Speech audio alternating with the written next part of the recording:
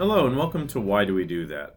A psychology podcast that deconstructs human behavior from the perspectives of social scientists, psychologists, and others that use applied psychology in their work. I'm your host, Dr. Ryan Moyer.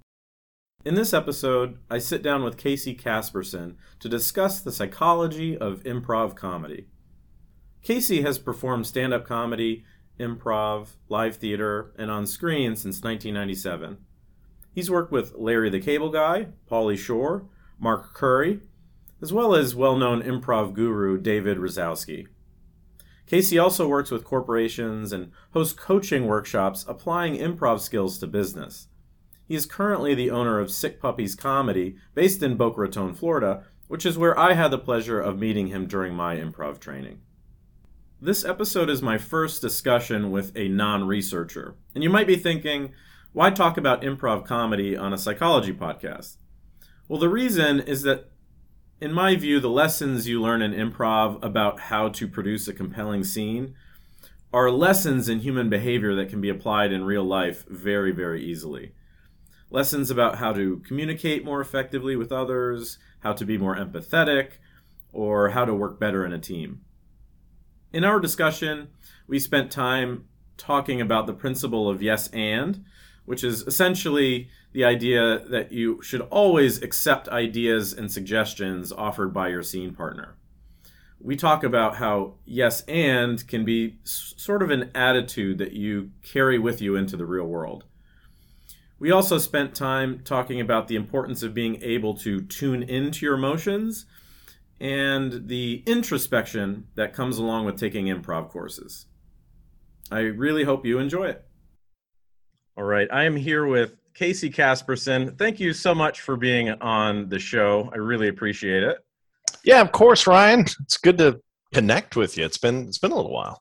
I was trying to do the math. It's been probably 3 or 4 years since I was at Sick Puppies. But I wanted to have you onto this show to talk about improv. And the reason, I've been wanting to have you on a while because when I had the privilege of taking improv classes with you and the other Sick Puppies instructor when I was living in Boca Raton. And when I was training, I got the suspicion that there's something a little bit more going on in this training process than just acting a fool for the entertainment of others. And, acting a fool for the entertainment of others is great, but I felt there's something more going on in the process. And so I wanted to have you on to talk about all of these overlap between improv training and psychology. So let's start off by just you giving a description of what you consider improv. Tell the listeners what improv is to you. Yeah, great. Thanks.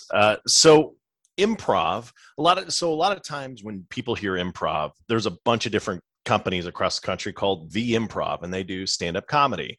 And those are comedians that do stand-up scripted written work that they bring up onto stage. It's them by themselves doing a microphone, telling jokes. That's what people, a lot of times when they hear improv, think it is. Other people think that improv is that show, Whose Line Is It Anyways? So really, fun show. If you've ever watched it, the audience gives suggestions. They do things where they kind of use gimmicks to kind of play along, and then they make everything up on the spot. So it's a lot closer to really what true improv is. But improv, at the end of the day, at the core, is acting without a script. Okay. So I give you a script. You go out on the stage. You've memorized it. You have another actor out there with you, and you two perform a scene. It could be dramatic. It could be funny. It could be whatever it happens to be. Improv, for whatever reason, when we put two actors out on the stage, we can give them literally no input and no direction. And the two of them, if they improvise properly, can have a really successful scene. And most of the time, it's a humorous scene, but you could do dramatic improv. It's just like, who wants to come and watch people do a scene about, like, I have cancer, If you want to, you know what you're getting into when you rent The Notebook, but there isn't people that are like, man, I really hope that I'm really depressed when I'm done at the improv show. So improv is acting without a script. And when you come with that expectation, knowing that it's going to be funny, it kind of changes everything. Okay. So one thing I actually enjoyed about my improv training is that despite the fact that you're learning how to produce a scene without a script, that there are rules or principles that are applied that you learn through training that and I use the term rules in quotes, but there are principles that are imbued on the students that will lead to better scenes, right? So what are some of the rules of improv? Yeah, I think if you frame it as a best practice or as a guideline, that's the most helpful way to take a look at improv. I think first we have to talk about the rule that if you've ever been around the improv world whatsoever, or if you're just a human, you've heard people use the term yes and. The real guidance, the real lesson, and this is the thing that crosses over into the real world, is we love to deny things. So if we're having a conversation, if we are brainstorming, if we're collaborating with people, our idea is the best idea because it came from us. Nobody else's idea can be better because my idea is the best idea. And I'm going to now let my ego hold on to it. And so in improv, if you do that, your scene fails. Because Ryan, again, if I approach you and I say, hey, those are some great headphones, and you say, I'm not wearing headphones, we're in for a long scene, right? Yeah. But if you accept the fact that the reality I've bestowed upon you is the fact that headphones exist in this particular scene, and you accept the fact that my emotion of those is, or my preference of those is that I like them, and you can accept the fact that the tone of my voice is complimentary and not cynical or sarcastic, that the words out of my mouth are, hey, those are really nice headphones, is like a positive thing. But if you read those words on a piece of paper, you could read them cynically, hey, nice headphones, right? So there's a lot of things that you have to accept. So the word yes gets confusing, but if we say we have to accept the reality and we have to figure out how to react to that. And that's the crossover between what happens on stage and then what happens in your day-to-day. Here's the reality that I've been given. I'm going to accept that reality, and then I'm going to figure out how to react. Yeah, I find that terribly interesting, especially in sort of brainstorming contexts where I've been in lots of brainstorming contexts where you tend to hear a lot of, well, that's not going to work. I hear that all the time. Yeah. That's not going to work. Without any sort of alternative, right? There's no justification. There's no justification either. So it's not even that's not going to work because it's just that's not going to work. I don't like it. Right. And I right every time I would have these, it was always, well, let's come up with something better. What's better, right? And that's one alternative. The other alternative is sort of really embracing that yes and just building on top of original ideas and just trying to start from scratch and just keep going with that. So could you talk a little bit more about how you see yes and applying in your everyday life? What are some other contexts where you might see this principle giving you making your life a little bit better?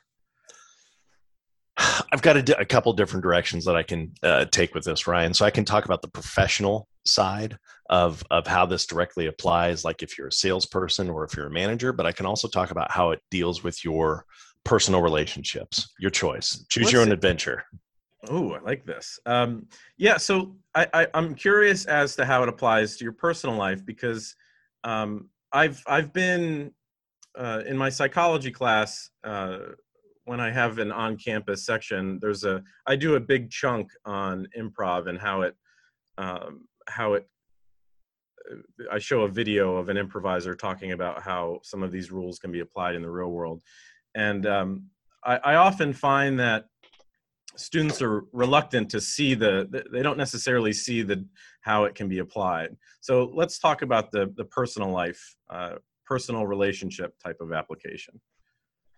Yeah, the personal relationship thing is probably the biggest growth point for the majority of our students that go through our class, especially the people that are joining a class to look, they're on a journey for something and they don't necessarily know what it is, but a lot of times people are just looking to do something social. Very rarely do people take our classes to become actors or improvisers or anything like this, because we're housed in Boca Raton, Florida, which is 45 minutes north of Miami. And Miami's not really a hub anymore for actors anyway. Most of them have moved to Atlanta. And so there's a lot of stories of people that have found love during or shortly after they've gone through our improv classes, or have realized, wow, I'm in a really toxic situation and I'm not happy. And improv has provided me the tools to recognize that and get out. Because at the core of everything in improv, it's about emotion and it's about feeling. And it's about recognizing the feelings that you're feeling at the time that you're feeling them, so that you can feel the feelings at the time that you're feeling them. I'll say it again. Yeah. It's about feeling the feelings at the time you feel them, so that you can feel the feelings at the time you feel them. We have multitudes of roadblocks and filters put up in front of us to protect ourselves from the unknown. And the unknown is the thing that scares the majority of people. I don't know what's going to happen if. So I don't know what's going to happen if I ask him out. I don't know what's going to happen if I ask her out. I don't know what's going to happen if I break up with her. I don't know what's going to happen if I say, I'm not in love with you anymore. So we begin to build these filters and barriers, and we put them in place so that it's like, here's my initial thought. And instead of just giving that, we have an immediate secondary thought that's like that corporate-y, nice, vanilla, bland thing. So it's like, oh, I got some spice that's going to come out right now. But by the time it comes out, it's like, I agree with that sentiment. But it's like, right. What you really wanted to say was like, yes, yeah, that's what I was like. Right. And by the way, that's what people want to know. Like, that's the emotion people want to see. And the fear that we have is that we're going to say something offensive. We're going to say something that upsets somebody. We're going to say something that's hurtful or harmful that's going to damage our relationship, our career, whatever that is. And the example is this. So, Ryan, say something that would be hurtful to anybody, but just direct it towards me, right? So I'm not asking you to say something hurtful to me or about me, but say something that would generally be hurtful to somebody, and I'll give you the response that most humans give.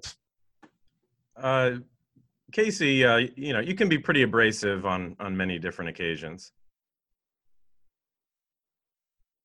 I appreciate your feedback. I will take that to heart, and I will move ahead. Thank you so much. Thank you for giving me that. I cherish that. I honor that. All right. That's like do we cuss on this podcast? Sure. Yeah. That's bullshit, right? Like, that's bullshit. Yeah. Give it to me again. Casey, you can be pretty abrasive at times. Yeah, I am. Yeah, I agree with that. Right? I agree with that. That is a true statement to me, so I just agree with it. Say something like mean, though, Ryan. You're not a mean guy, so this is fun. Not. I know you're not. It's fun. So say something that would be mean to anybody, right? Keeping in mind that I am a father. Okay. That's an easy one, right? Okay. So listen, Casey, you're a terrible dad. What? Ow, that's hurtful. That goes miles further than the typical response that we give. You're a terrible father, right? Give that to me again. You are a terrible father. Huh. Okay. Yeah. Can you give me like some more insight on what that would be, please? Like what that might be or where this is coming from? Yeah, if it feels like you're not, especially that reaction, it feels like you're essentially not, you aren't emotionally accepting the emotional message that I was giving you in that case. I've hit it. I've buried the emotion, and Yeah, my yeah, defense mechanisms are beginning to kick in. There is, of course, the third option, which the second emotion is, oh, yeah, Ryan, well, you've got a stupid face, right? Or something along those lines. You attack me, I attack you back. right. But my initial, like, if we can really dig into that initial feeling that we feel at the time that we feel it, so we can feel it, Mhm. is surprise, hurt, bewilderment,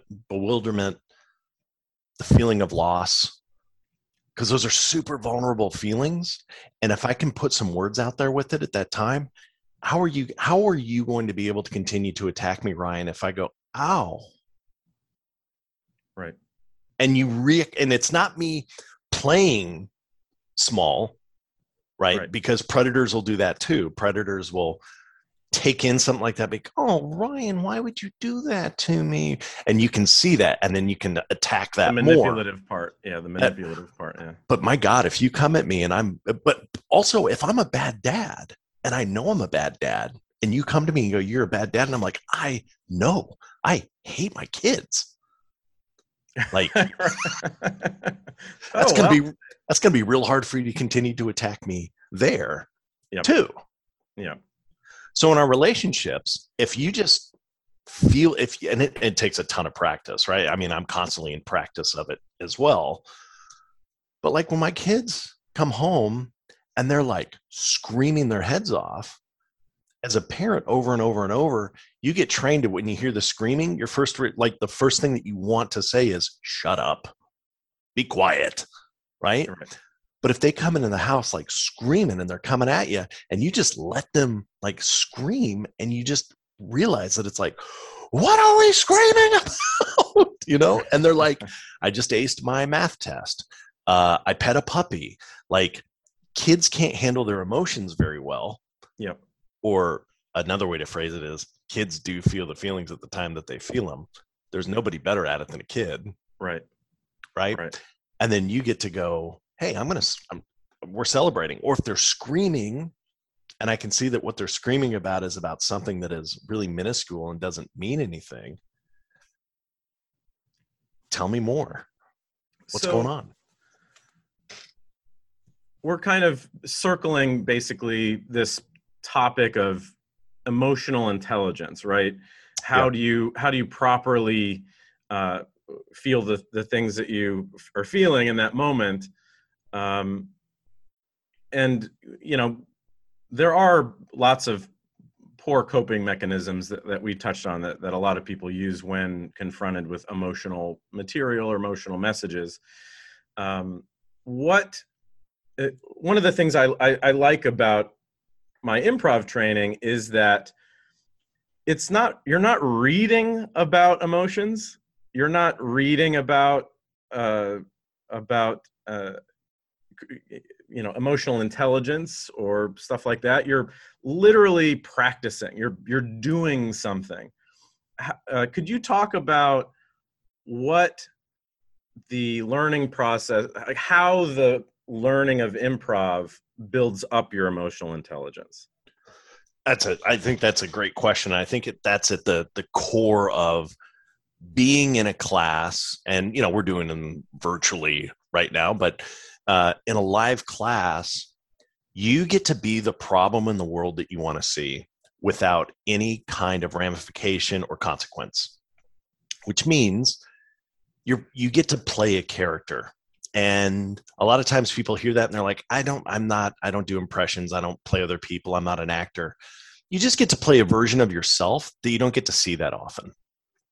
So if you want to investigate what it looks like to be a mean person, Ryan, our theater is that place for you. So you get to show up and you get to come in and you get to And by the way, it's always in a protected atmosphere. So the goal isn't for Ryan to come into my place and just start throwing out racial slurs because he's never done it before. But boy, wouldn't it be fun to figure out what that feels like? Right. It's not that, but Well, it's and I remember it being that I tended to focus on one of those, as you mentioned earlier. I don't, I very rarely get angry, and that's one of my memories from training, is that I would kind of test out angry, and others from feedback would be like, you got to go bigger, yeah. and I realized that I didn't really have a good grasp on anger. It just wasn't in my wheelhouse. Yeah, because first of all, if you remember the emotional recall class that we did, and then more an advanced class, I have you recall a big emotional moment of your life. I have you hold on to what the physicality feels like that goes with that emotion, and then I have you reapply that to a different context. Typically something that doesn't mean anything, and it was me or the instructor playing in the scene with you to keep it safe, because a lot of times people would generate really big hurtful moments in their life. And so, or like these huge, like I remember John Duffy, when he did his class, it was about the moment that he met his adopted son for the first time. Like they handed him to him, and he broke down and he cried, and it was like this huge moment. And then I repurposed the scene and I said, hold on to that emotion, hold on to all that feeling. And then I came in as a pizza delivery guy delivering his pizza on time. And he had to accept the pizza with that same level of emotional like bandwidth as though you've just met your adopted son for the first time. And of course, all comedy is when you care so much about something that means so little. That's comedy. Right. That's comedy. It's or Ace Ventura. The opposite of that is you care so little about something that should be incredibly important. I love that juxtaposition. It's so fun, and it's you have an argument about the last piece of bread to make a sandwich, and it's like ending a marriage while Armageddon is happening outside, and there's an asteroid that's about to destroy Earth. Yeah. So it's that meta piece of it. Like one of my favorite scenes was we called it Welcome to Cancer. And this person was coming to get acting lessons to convince his dad that he has cancer. Oh, jeez. And because he has cancer and his dad knows he has cancer, but his dad keeps saying like, yeah, but you don't look sick. Like you aren't acting sick to me. And so he was getting acting lessons on how to act sick. Yeah. Right. So it's just like caring very little about the fact that this person has 2 weeks to live, the whole 9 yards, but it's just like, and the acting instructor is just whipping him like a rented mule, like sicker, and it's like, and you go, God, how can you joke about something like that? But you build it in the context, and it goes back to the accepting the reality of what's happening in the scene. And the audience goes, yeah, I get it. I see what's going on here. Then they leave and they tell that story to somebody outside of what happened in the show. And everyone's like, wow, you laughed at some bad things. That was cancer's not funny. And it's like, everything's funny. Everything's funny. So how do we get here? What are we doing? I don't know where the end point is. But I did want to, you said a couple things that made me think of how listening is also extremely important in improv. I know that when I was training, I started to feel like there's a lot of overlap between the listening that you learn how to do in improv and the concept of mindfulness. I had one of my guests of a prior episode, we spent some time talking about mindfulness, which is the ability to be aware of what's going on in your head at any given moment, right? That describes essentially the muscle that you're working on when you're practicing improv. Could you talk about talk about how improv forces you to listen, why it's so important to listen when you're doing improv. Yeah, it's at the core of it. If I can't take in the details that you are providing me, either about my character, where we are, how we got here, what you want from me, I have no way to react to it. And so historically, what makes a poor improv scene, and I use the word historically because if you come to see one of my shows, you'll undoubtedly watch me decide to take the limelight, become a huge character that does not listen to anybody else on stage and decides to try to steal the show. Always fails, almost always fails. The almost is the thing that keeps me doing it. And and that's the thing where my ego drives the scene, and it's never good. Just remember, a bad day for the ego is a great day for the soul. So the ability to listen and take in all those details, process those details, have a feeling or an opinion about those emotions is the only thing that's going to keep your scene interesting. If you remember early on, it's never about the bicycle. It's never about the ice cream shop. Sure, the scene happens at an ice cream shop. Sure, the scene happens at a bar. But I think it's Mick Napier in one of his books basically says, like, there's never been the end of an improv scene ever. And you've walked up and the audience has gone, man, did they ever fix the bike? Because ultimately that's your MacGuffin. That's the thing that brings the two people in together to talk about whatever it is. And the hardest thing that we do outside of the scene, as well as what we do inside of the scene, is talk about the person that's in front of us and how we feel about that person. We always love to talk about other people. And and if you're not really listening to the other person, you're coming into a conversation to unload your shit on somebody else, have an expected reaction from that other person, have an expected result from that person, and leave. You don't get that result from that person, you're not really interested in what they have to say. Yeah. You might as well have just recorded a voicemail that they could listen to. Yeah, I totally agree. I mean, I would go so far as to say it was an uncomfortable realization that when I was trying to produce an improvised scene, and I realized I have to listen. I have to listen to what the other person is saying. And I would constantly get caught up in my head with, like, wouldn't it be funny if? Yeah. And when I left, after taking a few classes and this happening a few times, when I left and I started talking to my friends or strangers, I realized that I do this all the time. What do I have to say? What am I going to say to this person? What information do I have to give? And very rarely was it, let me ask a bunch of questions about this person. And I honestly don't think I would have learned that lesson if it weren't for improv training. I think you're right. Because I'm going to say something that's not good for listeners that are over the age of 45 that have never been through an improv class. You suck at listening. Right. The older you get, the less you listen.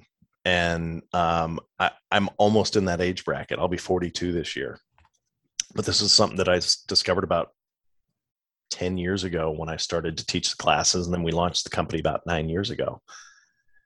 Is the older the participants were, the more difficult improv was for them, which means there's a level of flexibility that we clearly lose. And you can see it on the opposite end with kids. Kids are just wildly flexible, right? With most things, right? They do need some structure, and they do need some certain things that kind of,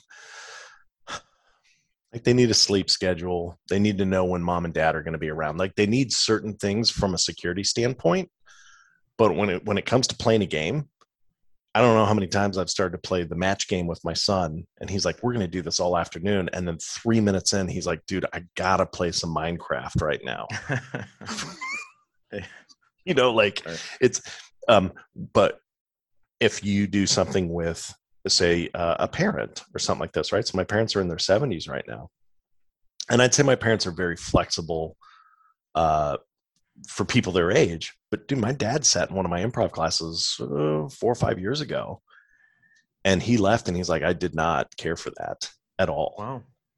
We reframed it, and I've made him the star of my show a couple of times, but it was allowing him to just monologue based off of life experiences, and he didn't have to improvise or interact with anybody. So my dad would be a great stand-up if he decided to do that, because he doesn't have to collaborate with anyone. He doesn't have to listen. He doesn't have to react. And so I think one of the saddest things to see is people that get to be a certain age that stop learning, stop being able to change or being willing to be changed. And you just hope that when you get to be that age, you're a cool person. Because if not, you end up storming the Capitol because you've been fixated on the fact that there's just one place for me to get my information, and it's just so much easier to have that point of view, and then to be completely surprised when it's like, wait, I did something wrong. Like we watched it happen. We watched it happen in real time. No matter where you sit in the aisle, you literally watched people try to create a revolutionary war, thinking that that was the way to go. And it was because low effort thinking allows people to feel safe, secure, without any discomfort. Just feed me what I need to know, feed me what I need to hear, tell me I'm great, tell me I'm lovely, and I can stay away from everybody else that's trying to provide any kind of criticism. And improv is the exact opposite of that. Hey, Ryan, did you know that you totally just steamrolled your scene partner? No, I didn't. Yeah, so there were 4 different moments where your scene partner started to talk, and you just kept talking. You literally just mansplained for an entire 10-minute scene. Mm-hmm. What? And you get a choice at that point. You can choose to accept that reality, that an expert in the room, not to mention that everybody else that witnessed what just happened, saw it, and you can work on changing it. Or you can do what a lot of my students have done, leave that class and never come back and say, that class was such a bunch of idiots. Because if you can't pick out the problem in the class, it's probably you. Yeah. And your defense mechanism kicks in, your ego kicks in and says, everyone's crazy, it's not me. Yeah, I agree. I think, tell me if I'm wrong, I think the immediate feedback from improv is responsible for that. So if you think about how you carry beliefs through life and stuff like that, if they're not challenged, they'll just sit and stew. And if you're improvising a scene, you'll know pretty well based on feedback that is super immediate whether or not you're being accepting, whether or not, like you just said, whether you're steamrolling your partner. Do you think the immediate feedback is what contributes to that process? Yeah, I think you called out something that I've never thought of before. Is the immediate feedback is probably the most jarring thing to any human being if they've never been subjected to it before. Because every other kind of feedback we get once we leave our parents' house, and even then, like there are a lot of helicopter parents that'll never tell their kids they did anything wrong, or they'll shape it in that fancy, like, okay, let's redirect, But sometimes you just need, like, hey, you're being a fucking idiot. Yeah. Like, dude, don't touch the stove. I'm going to slap you in the face before you touch the stove. You know what I mean? Like I've never hit my kids. I know the psychology behind it. It's the one thing in all of parenting. I know I'm sidetracking, sorry, but the one thing in parenting, of all the books that you read, of everything that you do, when they talk about the food, the diapers, the how to do this, there's really not much consistency that's out there. There is one thing that's very consistent. If you hit or spank your kids, they are at a significantly higher risk of being problematic later in their life. Sure. Yeah. That's the one thing. That's why you take improv, is so that you can hit pretend children in the scenes. You can kick the baby, right? And you can jump out the plane without a parachute. 100%. Those are the two examples that I always use. Kick the baby, fight the nun, jump out of the plane without the parachute. Do those things. It's funny because it's wrong and could never happen. Right. Yeah. But what would happen if? And so we move into the whimsical world of another benefit of improv, which is playfulness. Right? Something we're just not allowed to do starting around the age of 15. Playfulness is just not, we're right in the height of puberty. We now have to make ourselves look appealing to other people.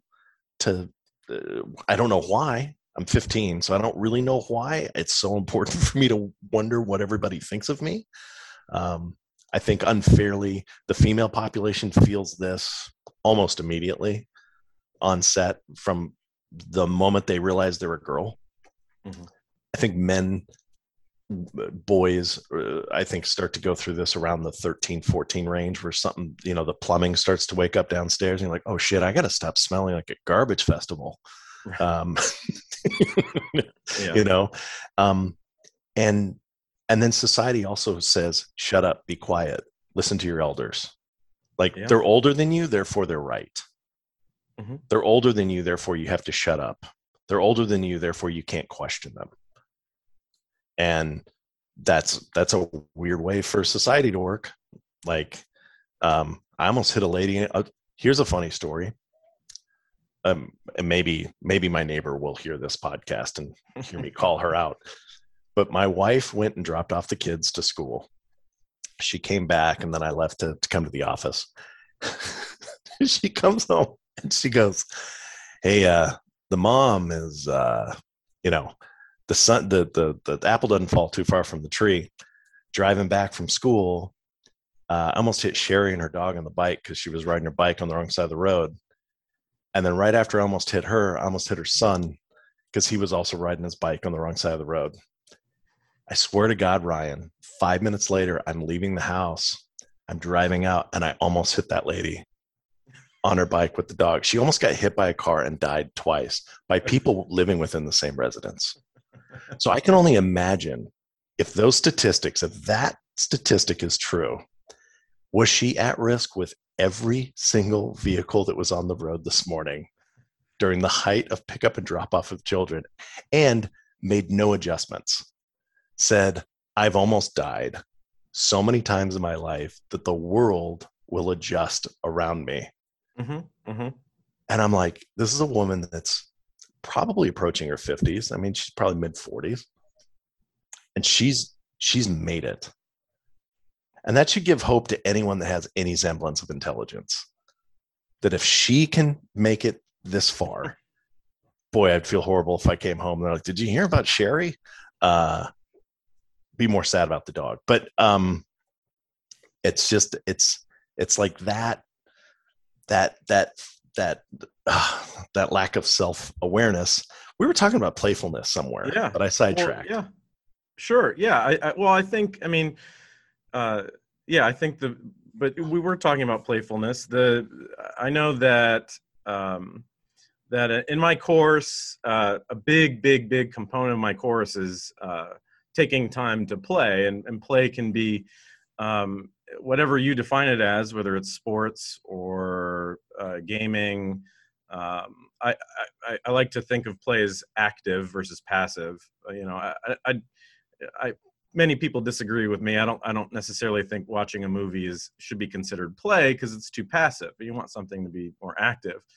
But on that notion, I always recommend in this section of my lecture to take improv courses because it is the quintessential adult form of play. You basically have a stage and you get to make up characters and stuff like that. And it's the key, of course, it being a very non-judgmental environment. Do you get a lot of, what's the type of feedback that you get from students in terms of their, do they say things like, I love that I got an opportunity to play on stage? Is that a common sentiment?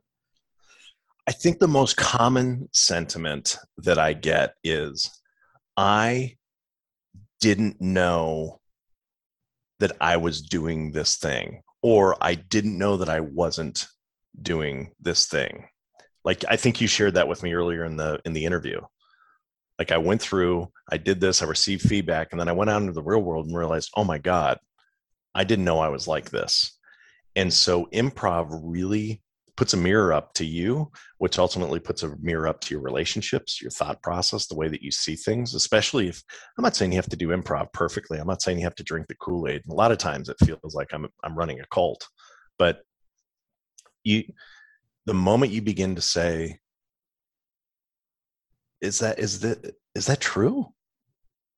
And you go investigate, I think you start to open up some doors for yourself that you didn't think were possible. And I've got a unique opportunity right now with a student that our kids are off to college. She, we'll call her an empty nester, though she isn't like the typical empty nester. She's, very active, has her own business, and she's just a really interesting person. But she fits into that category of an age group that typically doesn't do well when they come and take an improv class. And she started taking improv classes with us about a year ago. She had such a meaningful experience with it that she started to make some big changes in her life. And a year later, she is constantly recruiting all of her friends that are similar age, similar demographic, and bringing them in. And it's funny in these classes where a lot of them are starting to have these aha moments. But it's interesting to watch her reaction when she can see that her friends just aren't getting it. Yeah. And she's starting to now see that separation between her and the friends that aren't quite getting it, because you have this group of people, and it's a lot easier to do at an older age because you're typically set financially. You are set for your future. You're more secure. The more secure you are, the less likely you are to change. Yep. Right? If I'm in my 30s and I have no money and I've got to figure out how to make a dime, I'm going to be open to a lot of ideas to figure out how to fix my situation. Yeah.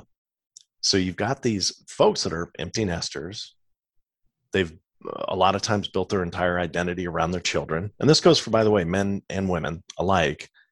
So they've had 18 years where they can put their whole identity into their kids. Their kids go away and their identity goes away. They don't have any individual hobbies. They don't have any, their hobby was their kids. Right.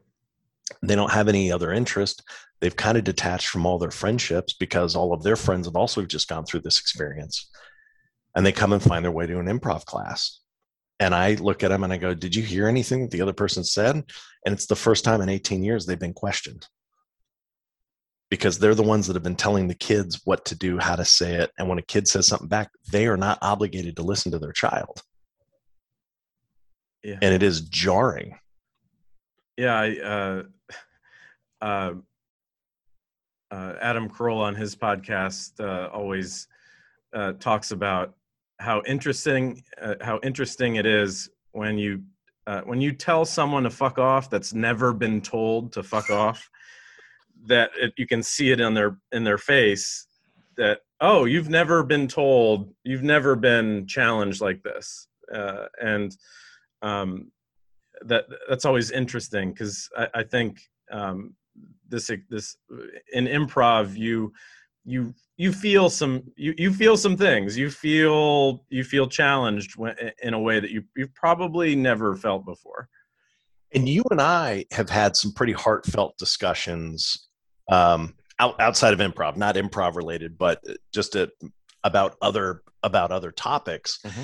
And I think there's some real benefit of being able to take a improv class and being in a position of saying, I'm going to stop. I'm going to listen to everything that this person is giving to me. Not only listen to the words that are coming out of their mouth, but listen for the intent. Because the intent that lives behind it is your ability to have a fruitful and live discussion. Because if you are standing on a soapbox and delivering all of your information to me from a soapbox, it really doesn't matter to me if what you're saying to me is truthful, interesting, or helpful, because I'm out. You're on that soapbox. I mean, you could literally stand on a soapbox and be like, 2 + 2 is 4, you ass. I'd be like, I don't think so. I don't think anything that you're saying is helpful, But at the same time, if you're like open and like honest and like, I want your opinion on, I just feel like math is off, and I just like think there's like different ways to add. And like, what are your opinions? Like, I'd have that discussion with you. I would talk to you about that. It's probably going to end in me being like, I don't think you're very intelligent, but this has been a fun conversation. Where it's like, Right. because I want someone to ask me questions. I want someone to listen, and I want someone to be able to say back, hey, I heard you say 3 + 1 is 4, but then I also heard you say 2 + 2 is 4. And I'm having a tough time of getting two ways into the same answer. Can you explain that? So it's like, oh, they're listening to me. They want me to explain. If I have to explain that same thing again, I'll be like, this has been great. I need to go watch paint dry. But that's like the key component to this whole thing is the willingness to be open and to accept.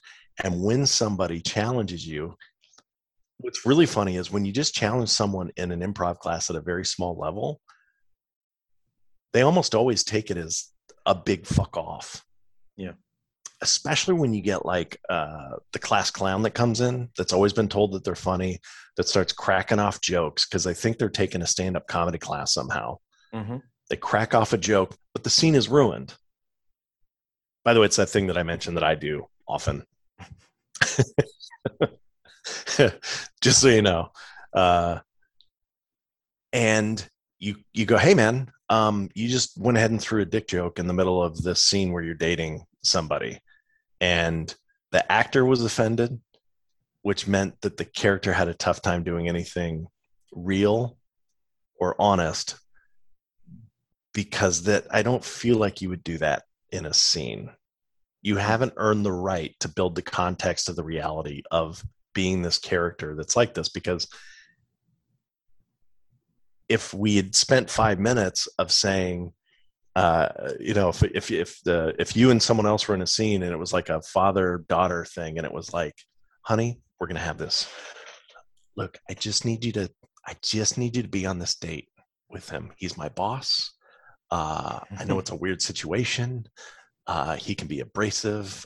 He can be a lot of things, honey. And then you have this really interesting scene where she's like, Dad, I am nervous. This is such a weird thing that you're pawning me off. And it's almost like you're selling me into, right? Yeah. Well, guess what?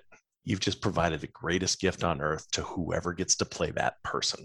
Because now they get to come in and crack terrible jokes and be aggressive and be awful, right? But you don't get to do that until it's been built for you. So there's that context that allows you to grow from there. I don't know if this is helping at all. Yeah. This is really just feeling therapeutic, and I'll send you my PayPal, and then you can just I'll definitely just charge me for the hour. That sounds good. Well, we are at a good stopping point. So I would like to thank you so much for being on. I can't stress enough how rewarding I felt my improv training was, and the countless ways that I still feel I still notice its application in the real world and in my personal life. So thank you for that, and thank you for being on today. My pleasure, Ryan.